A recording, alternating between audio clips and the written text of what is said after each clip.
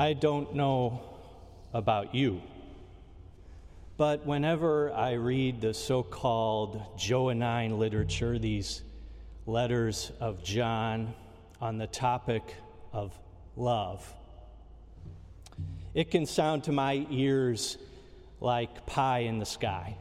It sounds so ethereal, so abstract, like William Blake staring at the sun and claiming he sees an army of angels, or like little children sitting around the campfire singing Kumbaya, or even like us, singing Wesley's eloquent words, love divine, all loves excelling, joy of heaven to earth come down.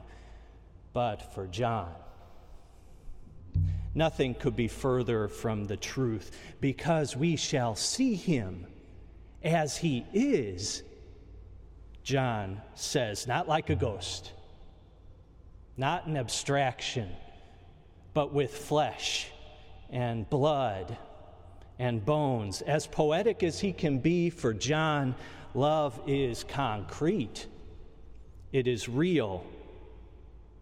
It has flesh and blood and bones. And it is fitting for us here now to hear John speak of love, because impending departures can make us wax a little nostalgic about the loves we may be leaving behind. Because since last Wednesday, some of us might be waxing a little nostalgic about the loves that bind this campus community together. And there are some among us who are contemplating another kind of departure, one that might be coming earlier than they anticipated. They too, I suspect, hear something very concrete, very real, when they hear John speak of love. John knows how love operates in our lives. He can count its ways. He can name it in his own native tongue by its various names. There is that philia among us, that brotherly and sisterly love that binds friends and family, that multiplies our joys, that divides our sorrows among those who share its embrace. And there is that eros among us, not in the way that the world understands it, more as porneia than true love, but I'm thinking of those desires, those passions in our heart of hearts that animate our every action, those passions that brought many of you here to this place to learn, to be about the work of ministry, to follow the Spirit's lead, to be co-workers in the kingdom of God. If we do not feel that kind of vocational eros among us, we better check our pulse and make sure we're still alive. But John also knows the other reality of love, that where human flesh and blood and bones are involved, our loves often and inevitably fail. They fail us. We fail each other. Betrayal, hostility, indifference, violence, lawlessness, John calls it.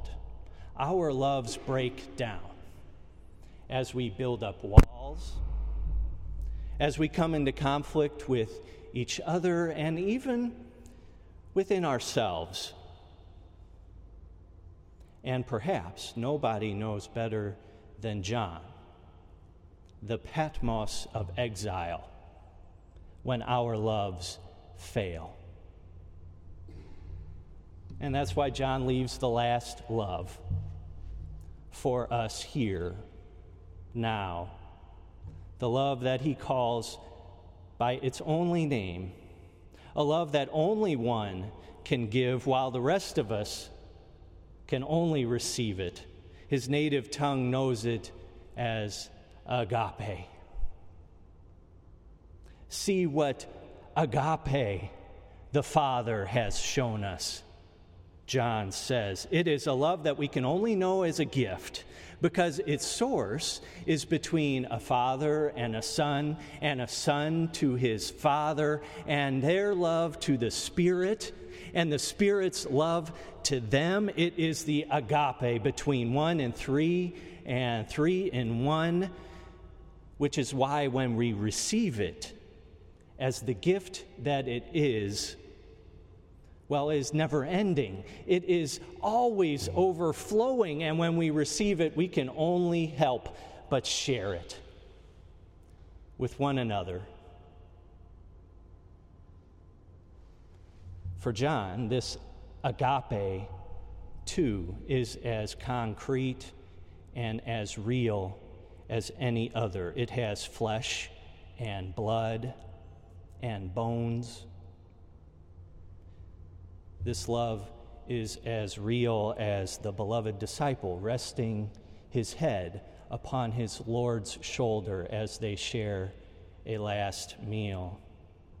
It is as real as when that same disciple receives from the cross his Lord's mother to make a new home, a new family, little children of us all, beloved, agaped of God. See what agape, the Father's love, has shown us, John says. It is as real as the marks on the hands and feet of a dead man.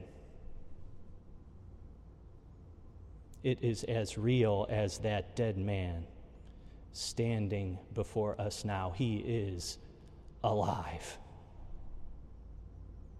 And he is as real as we shall one day be. In the name of the Father, and of the Son, and of the Holy Spirit. Amen.